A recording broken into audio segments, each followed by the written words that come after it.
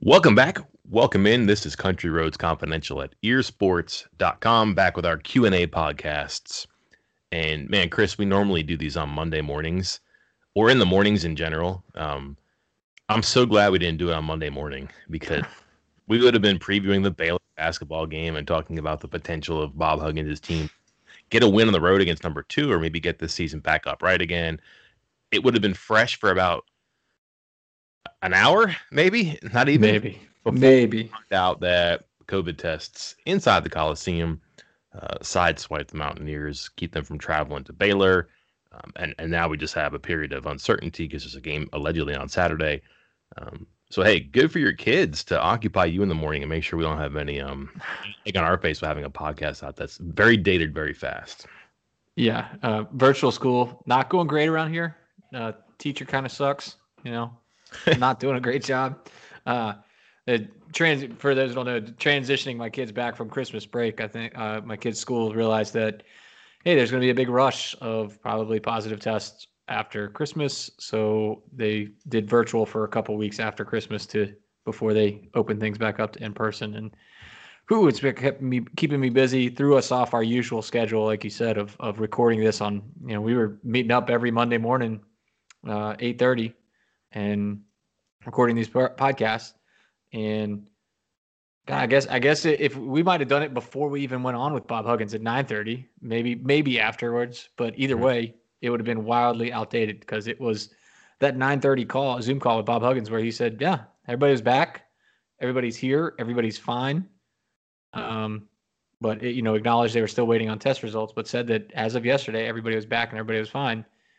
And so we kind of presumed that the game would be on for Tuesday night, and obviously now it's not. And the thing that concerns me is the everyone's back, everyone was here, everyone was fine comment.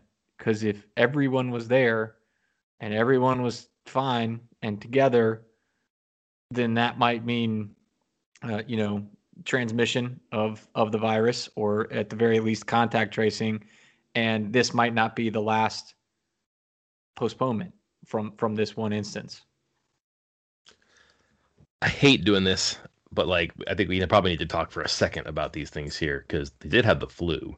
Um, I'm assuming that they're positive. It was the flu. You have flu tests, similar as you have COVID tests. It's not the same thing, but you can test for is it influenza A, is it influenza B, is it COVID? So I'm gonna assume I'm not gonna go the conspiracy route here and say that they misdiagnosed some kids who had the flu or under the weather and it was actually COVID and they played a basketball game against a team from Texas with guys who were positive.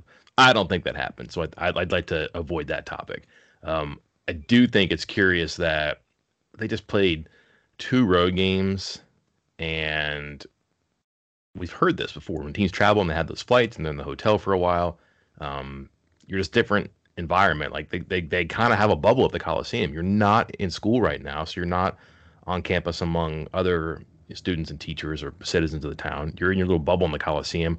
All your food is there in the practice facility. You're not really leaving there. You're doing all that stuff. It's very isolated and probably very sterile. And the one time they step out of it for the first time in a long time, they come back. I'm assuming they tested three times before the Texas game, and maybe nothing happened. But after the Texas game, you get some tests, and I wonder if it's attached to travel because I can't think of what would have happened in between getting back from Oklahoma State very, very early on the morning of January 5th, and again today the testing on the morning of January 11th. I'm not blaming the road trip. I'm just saying that it's hard to avoid that because what happened with football? They were home for a long, long time.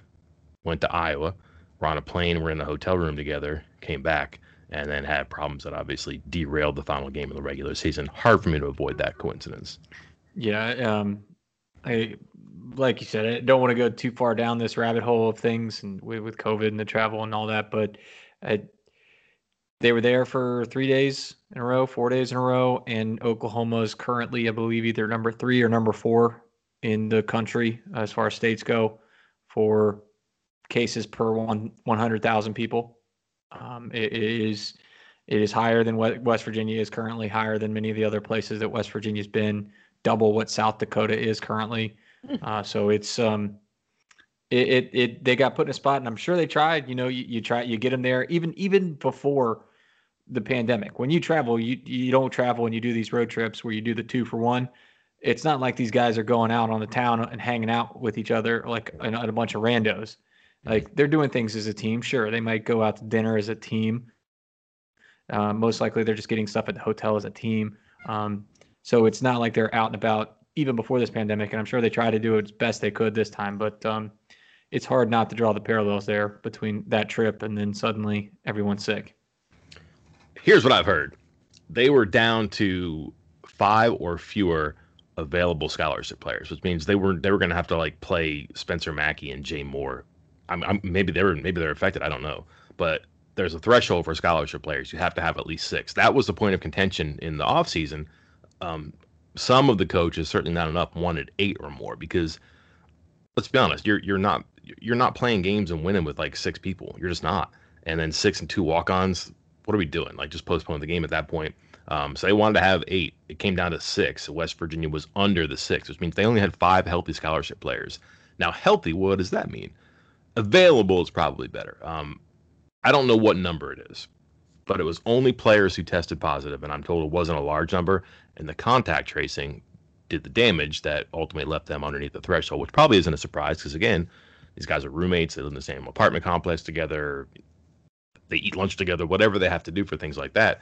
It's probably not a surprise. So I think a lot of people are going to be like, oh, no, a lot of positive tests. Not necessarily. Now, granted, could some of the people who were contact traced, could they be positive in a subsequent test? That's happened before. But really hard to see going on the road playing against the number 2 team in the country with a starting 5 and nothing else. So point of no return was obviously reached this morning. Here's what's not clear. How do you play Saturday? I don't know. I'm trying to remember what all the protocols are in place for players. I mean, I know it's not clear. It's not clear. I talk to people like, I don't know. I have to check. I'm like, there isn't a sheet. Like you don't have to print it out in a binder. And we've seen how they all change it depending on who it is. If you're Nick Saban, you can get cleared by Saturday. If you're Ohio State, hell, they might just put you right back into the Big 12 championship game. Not worry about it. But are they going to be able to say that for the guys that contact traced, not the ones that tested positive? I'm assuming here that if they tested positive and it's not a false positive, that they're out for 10 to 12, 14 days, whatever it is now. But the other guys that contact trace, we've heard of instances in the NFL with certain coaches, certain situations of, hey, if you come back and you get negative test, however many in a row, 3, 4, 5 in a row, then you can play. And maybe you can do that. And then maybe West Virginia has 9 players or whatever, above the 6 that you mentioned. And you're okay. And you try to play. I'm not sure. The fact that they didn't mention anything about the upcoming games and made no mention of where to reschedule this Baylor game. Because if it was just a one-off thing, that's pretty easy to kind of slot in somewhere later. But if you're a scheduler, if you're the Big 12 Conference, and you're unsure if West Virginia is going to play this weekend or even next Monday or Tuesday, I can't remember which day they play off the top of my head, but you can't go scheduling out in advance because then you're going to have to just turn around and schedule 3 more games or 2 more games, 3 more games, whatever it is. So that tells me that there is at least some uncertainty about Saturday's game. I wonder how important the Florida game is. Like, does that have to be played? Because you could put a game there. That's on January 30th. If you can't play Baylor, you can't play TCU, one or the other, or both. Do you really got to play the Big 12 SEC Challenge? No.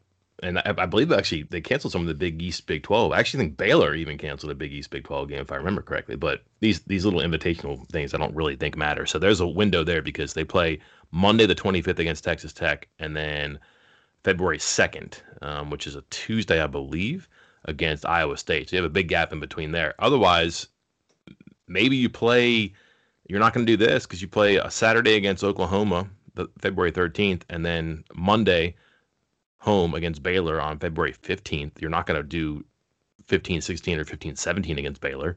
That would be too much. 13-15-16, 13-15-17, no way, right? And then if TCU goes away too, that's the second to last game of the season. And again, same thing. You play the 20th and the 22nd against TCU. You're not going to play 20, 22, 23, or 20, 22, 24. You might be able to make one work if you reschedule just Baylor, but I would really wonder about the future of that Florida game.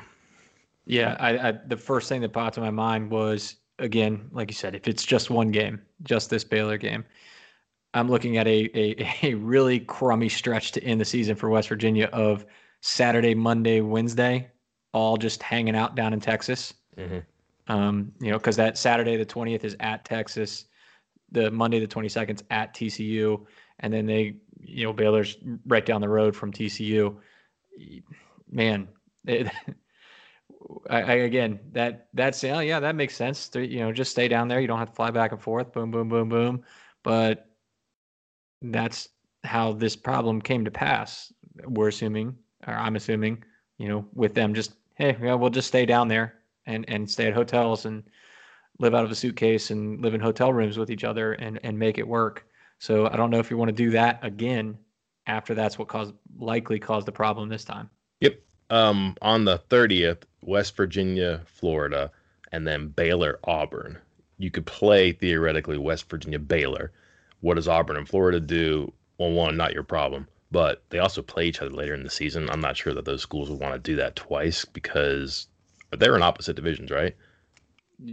Right. Yes. Yep. So they're playing a crossover game, which isn't, I know football scheduling is different, but I believe basketball, you don't play round robin for a 14-team league. So that's probably a semi-annual thing. Do they want to play 2 against them and 2 against a specific number of teams from their own division? It'd be a weird thing. But again, they may not have any choice. You're going to have to make concessions like this too. So that'll be strange. Concerning here is that, ironic, I guess, is that just a couple of days ago, they got past, West Virginia did, the 13-game threshold, which you had to play 13 games to be postseason eligible this year, I believe. I know it's 13, but so they get past that, and I'm not sure it was a big surprise, but a lot of people didn't think that this was going to happen. I think if you look around at the NBA right now and even college basketball, there's some hand-wringing that this won't conclude. We've been here before with football, so if past is prologue, perhaps we just be a little bit more patient and try to see our way through this thing and get to the finish line at the end. But the concern is certainly there again. But just a couple of days ago, Huggins was saying these guys have done so well. We told them, no going downtown, no going out to eat, just hang out with your teammates, don't hang out with friends. You can't bring someone in and then bring something in that corrupts this whole thing. I'm not saying that happened, but like that's how quickly this changes and how long it has been since West Virginia had a problem. We forget, but they paused the resumption of their team activities in July, 2 full weeks because they kept getting positive tests as players were coming back from their homes. And they had players from some bad spots. Emmett Matthews just talked about this. He was coming from Washington, and Tacoma had Seattle area. They had some really, really bad numbers. It was one of the worst at that time. So I think naturally you were going to get some positive tests. I think a lot of people thought, all right, well, they got hit hard. They'll be good the rest of the way. Concerning there is that maybe that's not true. I'm not saying that people have gotten it twice, but it's possible that like that whole 120 to 150 day window that apparently existed is gone. It doesn't apply, and that's why there's so many contact tracing individuals here who have been claimed by this latest round. It was a long time ago, and some expectations for provisions or protections or immunity or whatever you want to call it, they don't really exist. And that's kind of like disappointing because, man, we have to do this all over again. Are you kidding me? We were so good. We stayed down for so long, and all of a sudden one thing happens, and here we go again. It's July all over. That's so strange so suddenly. Yeah, it's tough. It's always going to be tough. I think if it had happened earlier in the season, like in the November, the non-conference stuff, you can schedule stuff. You got big gaps around Christmas and New Year's and everything like that. And how important is, playing, say, Northeastern or Abilene Christian, like TCU does, or Texas Tech does, and a couple of those schools down there. It's not. But once you get into Big 12 play, everybody's kind of on the same kind of rhythm here. You play Monday or Tuesday, and then you play Saturday. Monday or Tuesday, Saturday. Monday or Tuesday, Saturday, and that's that. It's hard to find places to reschedule these games in when the next couple months are booked twice a week for the next couple months, and then you get to the Big 12 tournament and then your NCAA tournament. There's no leeway there. So the timing of this is about as bad as it can get as far as, trying to figure out where to put these games and what to do the rest of the way. Not that, but the timing sucks because what a month, what a year already for them. Right. I mean, there's a lot happening. Wow. I was writing a story this morning just about all the I use the word drama that was going on, and I'm like 3 paragraphs in, and you quickly text me as to other people that this game may not happen. I'm like, you've got to be kidding me! Like, this team cannot catch a break right now, and it didn't need this type of break here too. But hey, maybe that's part of the Q&A we're about to roll into here. We're here not to talk about positive tests and contact tracing and schedule maneuverings here. We're actually opening up our mailbag here, questions and answers, football, basketball, whatever strikes our readers, subscribers fancy here. You have the questions, Chris. We have the answers, but let's dig into this. What do we have? Where do we begin? Let's get started. Because hey, the other good news is a lot of these questions came before this news came out this morning. So I'll try to skip past any that might have been as outdated as our previously expected podcast. But let's stick with basketball for the time being. We'll try not to let's not delve on the Oscar stuff too much longer. We're moving past it. He's gone. He's going to Kentucky. But a good question here from Willie G, 2013. 3-game sample size, but thoughts on the Ewing theory as it relates to Oscar. The Ewing theory being that the New York Knicks and Georgetown would play better when Patrick Ewing was injured or gone for extended periods of time.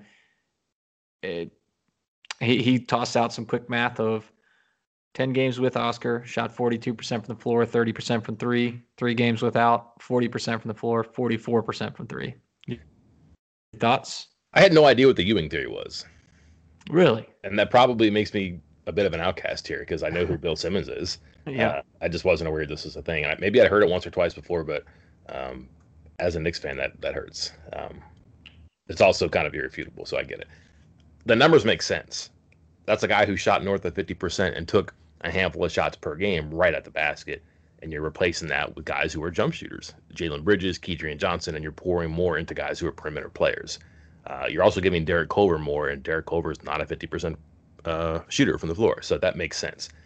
The three-point shooting is extraordinary. Now, granted, it's going to go up for the same reasons. You're taking out a guy who shoots no more than 2 or 3 feet from the basket and replacing them with multiple people, or you're giving his minutes to multiple people who take a lot of their shots from the perimeter and three-point range. 43% is pretty good. I'm surprised that it's that high. I don't know that it's necessarily they're better because that guy is gone. I think that the offense has just opened up that way. I would say it's intriguing because, again, to go from 30% to 44 is quite a leap. And again, it's not because they went like 2 for 4 a couple of times.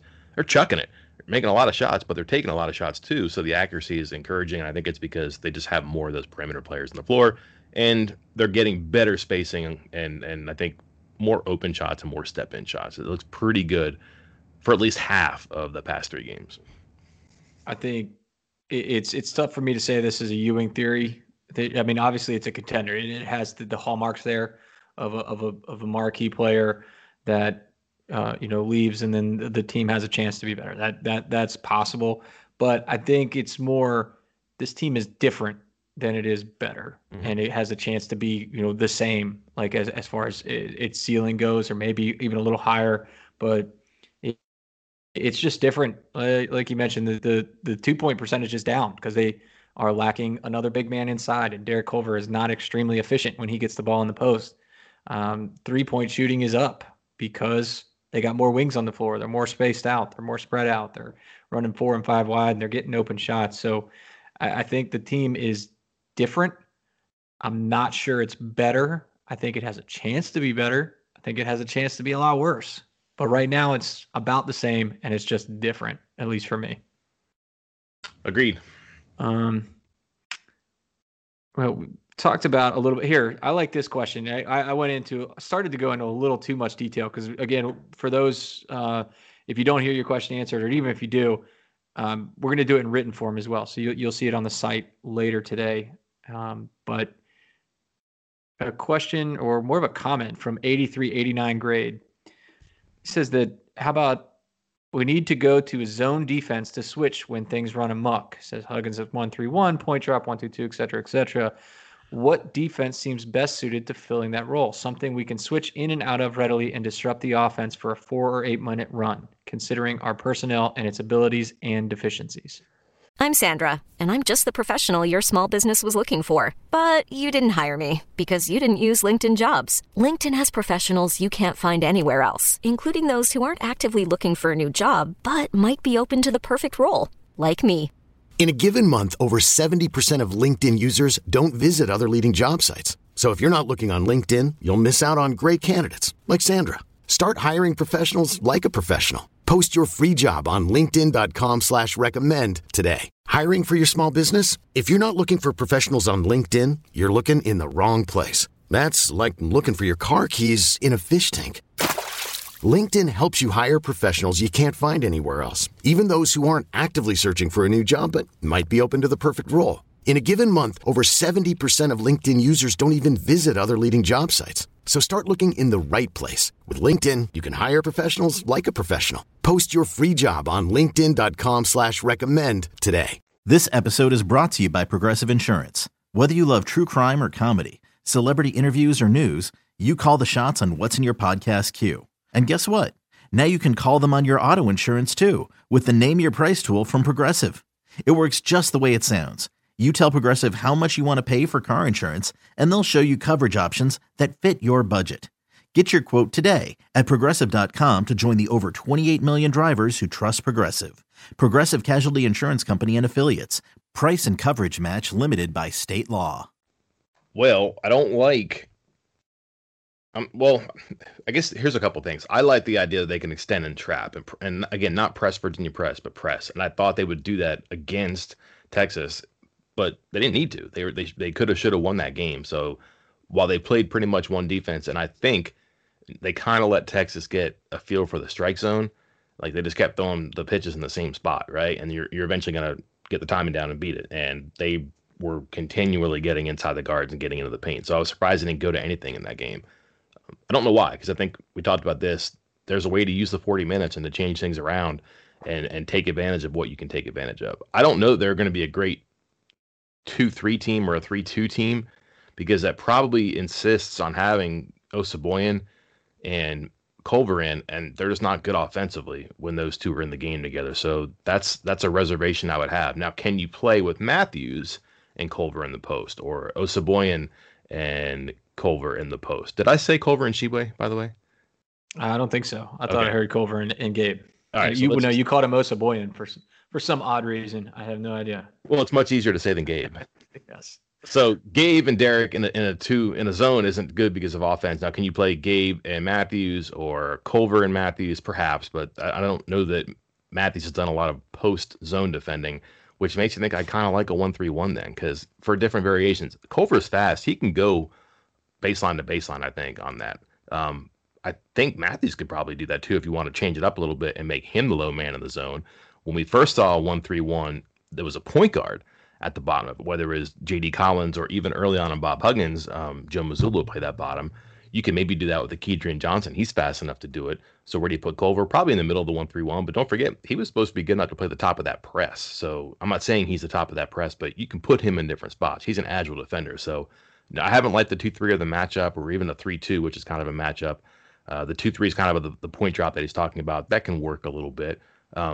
But I wouldn't throw out the 1-3-1. I think there's a way you can do it with the personnel that doesn't maybe handcuff you with an offensive combination that isn't quite as effective. Because if you're trying to get stops, that means you're probably got to get points too, and you want to have an optimal offensive lineup out there.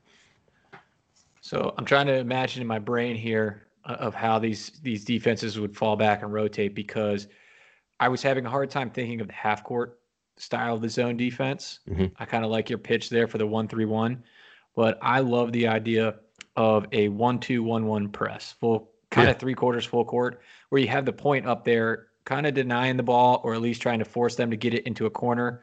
And so if you're listening to this, imagine like a cross, a 1-2-1-1, and then they get it to a corner, and then the two guys there on the sides of the cross, they come up whichever side and trap in that corner, and then go from there. And if they break it, it has to drop back in a zone. It's very difficult to start in a zone style press and drop back into a man. So it's got to drop back into a zone. And I wasn't sure which way to go. I just kind of defaulted to that point drop just because that's what they've been practicing, although I'm not sure they're entirely good at it.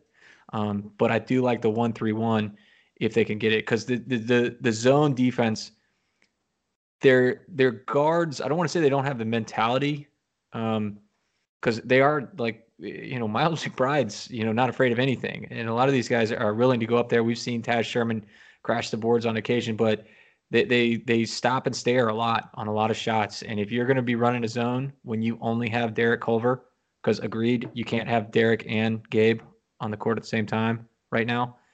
You need guards that are going to go get in. Emmett Matthews will do it, but who else is going to do it? And I'm not sure who else is going to be doing that at the rate that West Virginia would need them to in a zone. Yeah. The other thing too, the 1-3-1 would solve. It's hard to drive against a 1-3-1 because, and the same reason that it's hard to make perimeter shots. The angles are just so different. Like, you're not used to a defender being there or coming at you from that certain spot. So you might think you have a step on a guy that he's actually got an angle on you that you weren't prepared for because you're not accustomed to practicing against that. And same thing on the perimeter. You think you have a good shot, but there's a guy who's just coming from a different sight line and it affects you a little bit. I don't know that we'll see it. If we haven't seen it yet, I think maybe just briefly we saw it. In fact, I can't even remember with the game, but I think he mentioned that they tried 1-3-1. I was trying to think of it, but I would not be surprised if that doesn't get some time on the court if things get bad at some point. But they're going to play mostly man, right? Yeah, I think as terrible as they are with on-ball defense, I think it's going to be a lot more man going forward. I mean, that was some terrible on-ball defense. We'll say that. Some people asked about that, about IQ on some of those things. With Ramey always going to his right, Coleman always going to his left, and that's what they always did. But it's tough. That kind of stuff, that was frustrating me. The Ramey thing. This is from Mountaineer Musket Man. He has asked about that basketball IQ. I guess we'll make this part of the Q&A here, but that Ramey only goes to his right, Coleman only goes to his left, and time and again they were doing the same thing over and over again, and was asking if this is an IQ thing, coaching thing, where does this fall on? Tying it obviously to the Emmett play at the end of the game. The Emmett play at the end of the game, that sucks for him because he made tremendous play. I mean, he made two tremendous plays on that one, and that sucks for him. I mean, it was kind of a brain fart, but yeah, it's going to happen. And I would much rather have someone that's going to go after and get that ball, because if he doesn't go get that ball, Texas just gets it anyway. So I don't think it's a coaching thing. These guys, this is a future Hall of Fame coach with a bunch of amazing assistant coaches that obviously scout and know which way someone is going to dribble, but it's on the players to actually go out there and do it. Did you notice anything about like some of the IQ type of things? I have two things. One, I've seen scouting reports, not that one, but I've seen those scouting reports before, and it always has the player's dominant hand. Yeah. Right hand, left hand, goes right X% of the time, makes his shots from this spot. So the players know that as long as they pay attention. And if not, they have guys in the bench who point it out. Like, they have stat guys and data guys who say, Hugs, he's going to the right 8 out of 9 times, whatever. And then bang, hey, he's going to the right 8 out of the 9 times. Make sure you don't let him. Just when the bullets are flying, it's hard to do that. And you saw that at the end of the game. One thing that players did mention, and you could probably explain this, Texas ran what they call ghost screens, which meant that if a player is dominant going to his right, well, you're going to ghost screen, and you're not going to screen. You're going to ghost, and you're going to dive. So you're not really setting a screen, but you know that player's going that way. So they're encouraging you to think something, except that the screener is doing something different. And that apparently gave the players maybe trouble, but it gave them something to think about. And if you're thinking about stuff in the court, never mind thinking about two things, you're in a bad spot. You really need to be instinctive and reactive. And I know Sherman mentioned it. I believe McBride mentioned it, but ghost screens, which they thought would give their screen defense some trouble. And it certainly did. But the principle, had you heard that before? Do you know what that means? Yeah, I use the term slip screen. It's where you come up as you're coming up to the ball and you acting like you're going to screen. And right before you get to the guy to screen him, you slip. You slip to an open spot, whether it's you're slipping to the lane as a big man, or slipping out for a three, or you're faking a cross scene across the lane, and instead of screening the guy, you sprint out to, say, the wing. Say, like, you got a shooter on one post, big man on the other. Shooter goes across the set of screen for the big man, and instead of setting that screen, he slips past it, dupes the defense, and gets out to the wing for an open three. So yeah, there's different terms for it. I used to call it a slip screen. I hadn't heard the term ghost screen until until just this week. There you go. Now you learned. Yeah, I'm learning something every day, Mike. Yeah. My virtual school is going well too. Thank you. Moving on down. Hey, I'll allow you to hop in on this as well, Mike, but I'll just address it real quick. From One Lost Year asking when we might get some more answers on returning seniors. I'm expecting this week. I touched on it on the board. I think there was some news that was maybe going to come out last week, and then kind of, hey, if you've ever seen any of the announcements or posts or anything, and you've talked about this on the Instagram, how they send the photos and the graphics and all that stuff to the players and the players share it. I think they had to get back to school to get some of those official graphics ready and get them stuff. So I think I'm expecting news. I'm hearing good, but expecting news on a couple more seniors sometime this week. Obviously, Neal Brown's already alluded to the fact that he was expecting some more good news as well. Yep. Defense is all I've heard, is that they feel pretty good about being more experienced on defense, and especially in spots where they were going to be really young or really old. And it looks like they'll be really old in a key area. I think that's just kind of what I heard. The players, I don't know. I really don't feel like taking their thunder away if they're going to all this distance to have fancy Twitter and Instagram graphics. Hey, more power to you. We can wait for that. But it does seem like good news. I think a lot of them are due back this week. So I doubt it'll be very long. You may see stuff as soon as this afternoon. Who knows? Since we're kind of switching over to football a little bit here, I thought this was a real interesting question from Macon Bacon. What is one thing that Neal does better than Dana? And what is one thing that Dana did better than Neal? All right. I have a provocative answer here, because it's hard for me to look at them both and say there's an obvious answer here. I thought Dana was a good play caller. And I thought when he got hot and he had the good quarterbacks who could do stuff, then they were good. Neal, they've been fine. I think he's been limited. He didn't have Geno Smith and Tavon and Stedman when he first came in, and didn't get the momentum going there. So it's a hard comparison to make. I think that hiring is something that could be a strength for both, but also maybe impossible to compare right now too. And it's hard to say that Dana did a great job hiring because he had so many assistant coaches too. But sometimes your assistant coaches are wanted by other places, like Robert Gillespie, like Bill Beatonbow, like Jake Spavital. Is that really the coach's fault? I don't know. So I don't know. I could look at stuff like that, and maybe you can give me some ideas and we can talk about it. But I'll say this, and this is where it's provocative, and it's not maybe the answer today. Dana knew when to get out of the way, and his team did flourish when he said enough. I can't call plays anymore. I got to be a CEO. I got to make sure everything is right on Tuesday and Wednesday and Thursday. And on Saturday, I'm going to oversee this. I'm going to oversee the game. I'm going to let my offense coordinator call the plays. I'm going to put my defense coordinator in charge and let him do it. And when he stepped back into that CEO role, listen, they had spectacular losses as well as spectacular moments where things went bad. But they also were better, I thought, when he got out of the way and didn't try to touch everything and manage everything and make sure that everything had his fingerprints on it, and said, I hired these guys, we're paying him six figures for a reason, let them work. And that's why hiring is important, I think. I don't know that Brown's there yet. We'll see. And also, it's at such an infant stage of his career. I'm not sure he wants to let other people drive the car right now, too. I think you can understand why he wants to make sure that he's steering everything in the direction at the speed that he wants, because this is not a quick thing, as we've seen for 2 years. But you can't afford to run out of gas by going too fast and doing so much so early. So he's patient with it, and I don't think he's going to cede his play calling yet. But I wonder if that is something that he's even considering, though. Dana wanted to do that for a while before he actually did it. I don't know where Neal is on that. I don't think he's close to it. We might be 1 or 2 more years away. That said, whatever they did with Parker calling plays this year is a move, I would think, toward him kind of just loosening the reins a little bit.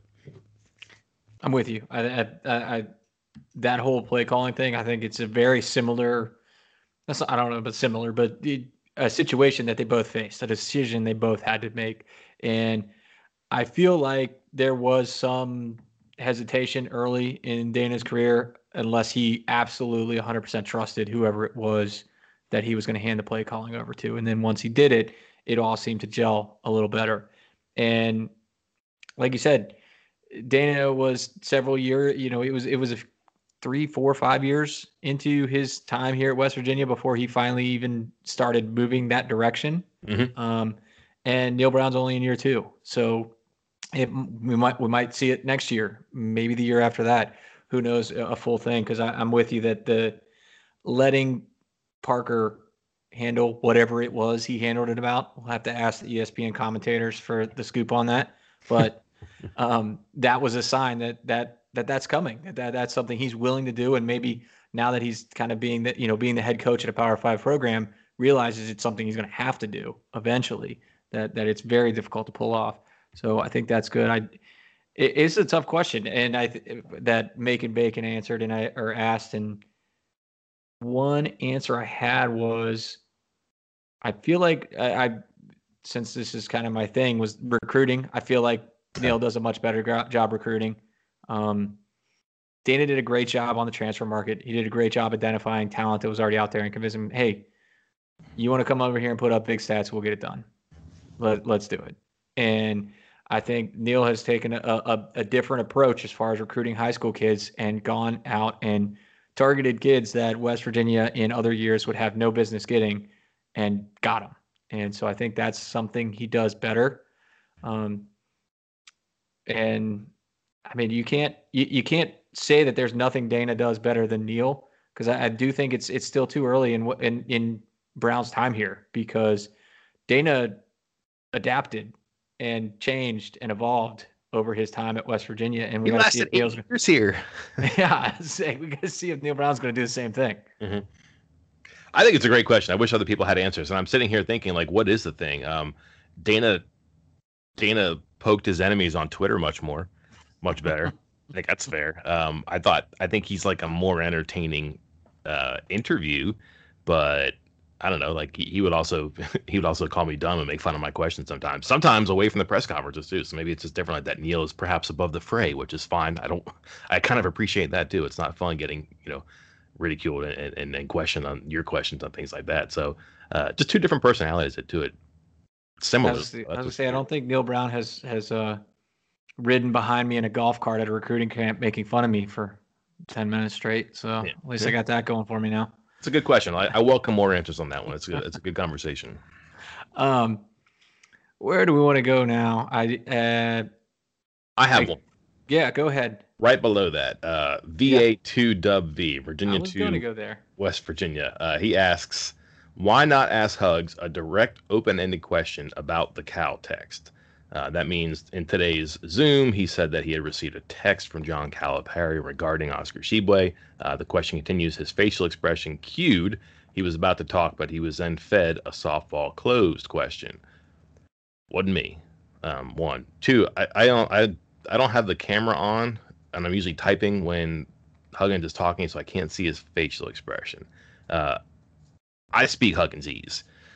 And I know when he's not going to talk. And I know when I ask him a question and he gives me a different answer, people are like, why don't you go back and get the answer you wanted? He's not dumb. He's extremely smart. He's one of the smartest people I've covered. He's not going to give me the answer. And I know that, so I'm not going to do it. Today, he gave me a really good answer to a question. He said he'd actually been thinking about it earlier. So that was good. But I feel like I speak his language after all these years, like 14 seasons now, I think, right? Yeah. He wasn't going to go there. Am I wrong? He was not going to. He's not going to air out the player. He's just not going to do that. And he's not going to air out his friend, right?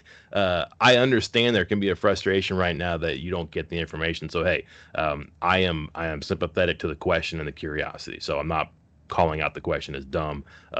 By far, it's a very interesting subplot here that he just got a text and they didn't talk and he didn't ask any questions. Bob Huggins is not telling John Calipari how to run his program, right? And Calipari knows Tshiebwe. He was in there at the end he tried to get him at the end last time and didn't. So it's not like he has to do his homework on him. I don't think he's asking for permission. And these guys know the game. They got it. Like if it's, hey, I'm just going to take your guy, heads up.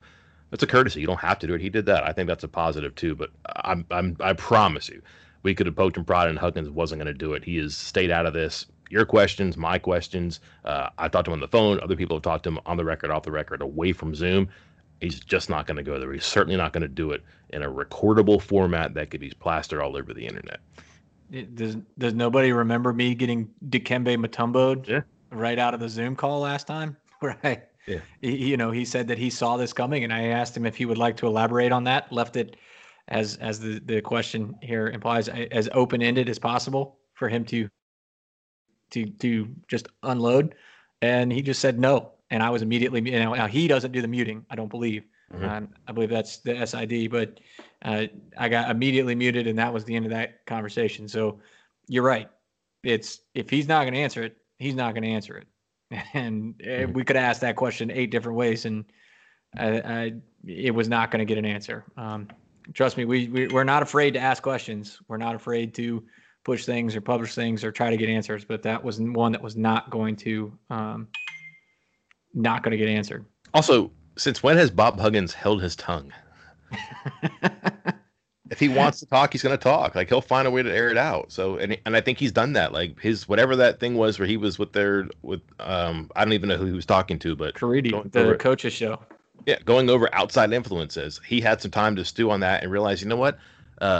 That guy from 24/7 queued me up for a question. I didn't do it, and I talked to some other people, and I didn't give a great answer. I'm ready to talk now, and he let more out of the bag. Excuse me, not just outside influences, flat out saying there are people trying to make money off of shipping Oscar somewhere else. Yeah, just flat out.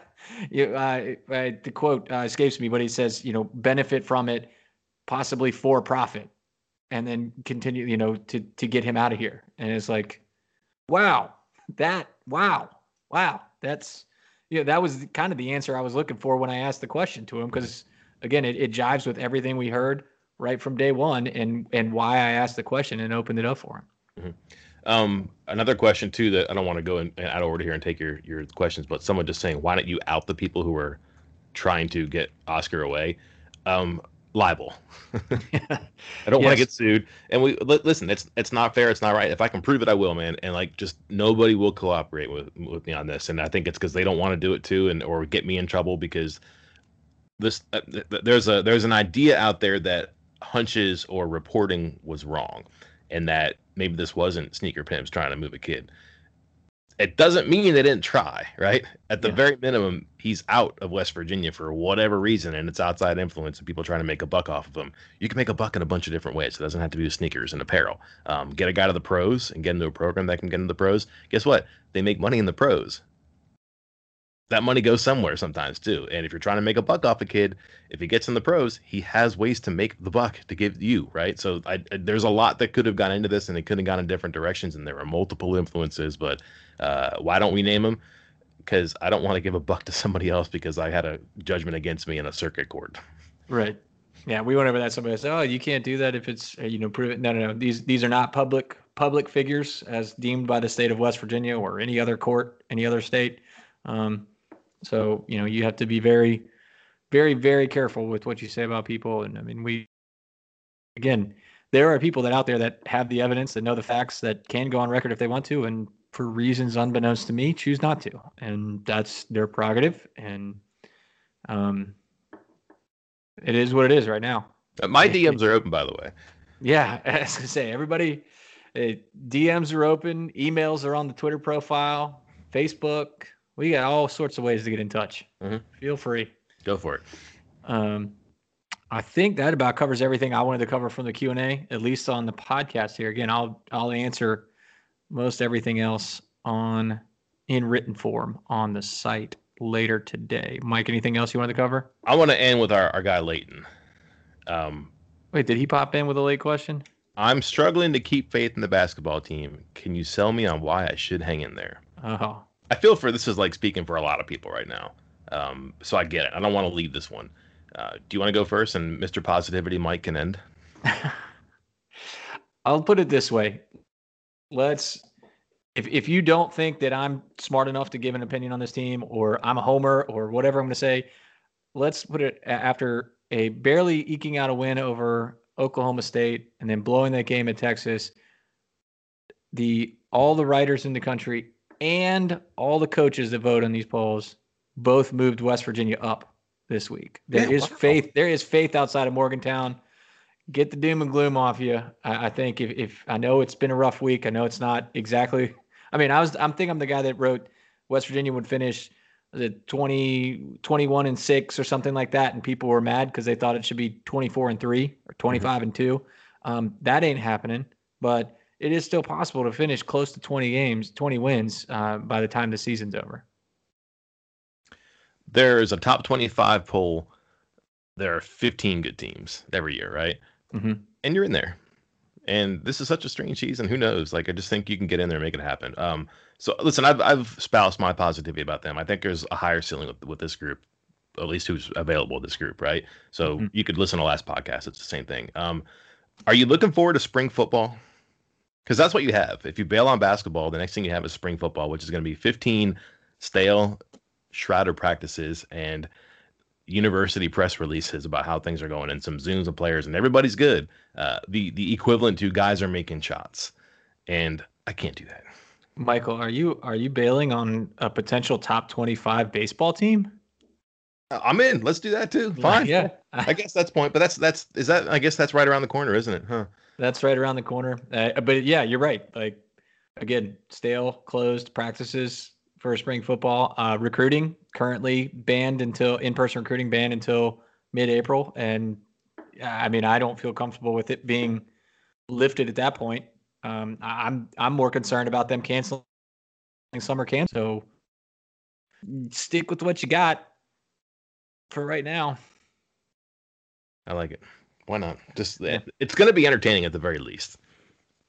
Yes, it will. I think that's my biggest takeaway from these three games is that I don't want to say it's on the same level as it's different than Press Virginia, and it's not quite the old Beeline days of hoisting up 100 threes a game, but it's exciting. Fans are interested. Fans are watching, and this team, and we said it last week, even before these games, even before, almost beating number 4 Texas that had just beaten Kansas by 40.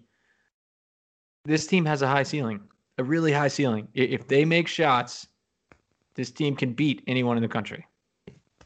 For that alone, to see if they can get there, they're going to climb the ladder. Can they get all the way to the top and put that angel on top of the tree? We'll see. All right. Don't the copyright infringing football mottos there, Mike. All right. My bad. Anything else? Nah, that's it. Let's wrap it up. Well, check out all of our Baylor preview cover. Oh, dang. Check out the rest of this mailbag. That'll be up later today, and then we'll find a way to get to Saturday's possible game. And I guess I should say this. We'll get a way to get to Friday's Zoom with Huggins and then the testing in the afternoon to see how that goes. We'll fill in the blanks. We'll probably have some football news in there, too. A lot going on, not just players. Trying to get you answers on that. But a lot of people are asking questions, and it's not just reporters, too. So it's going. Plates are spinning. And we'll get them all on the table sooner or later. Yeah. As I say, I'll have some more recruiting updates, new offers going out again this week. Players return to campus. Always keep an eye on who's coming back, who's just not on campus. And, that transfer portal remains busy. Not too crazy busy for West Virginia, which I would say is good news. But around the country, it is red hot still. Should be fun. Well, until then, I am Mike Casazza. And I'm Chris Anderson. We will talk to you next time.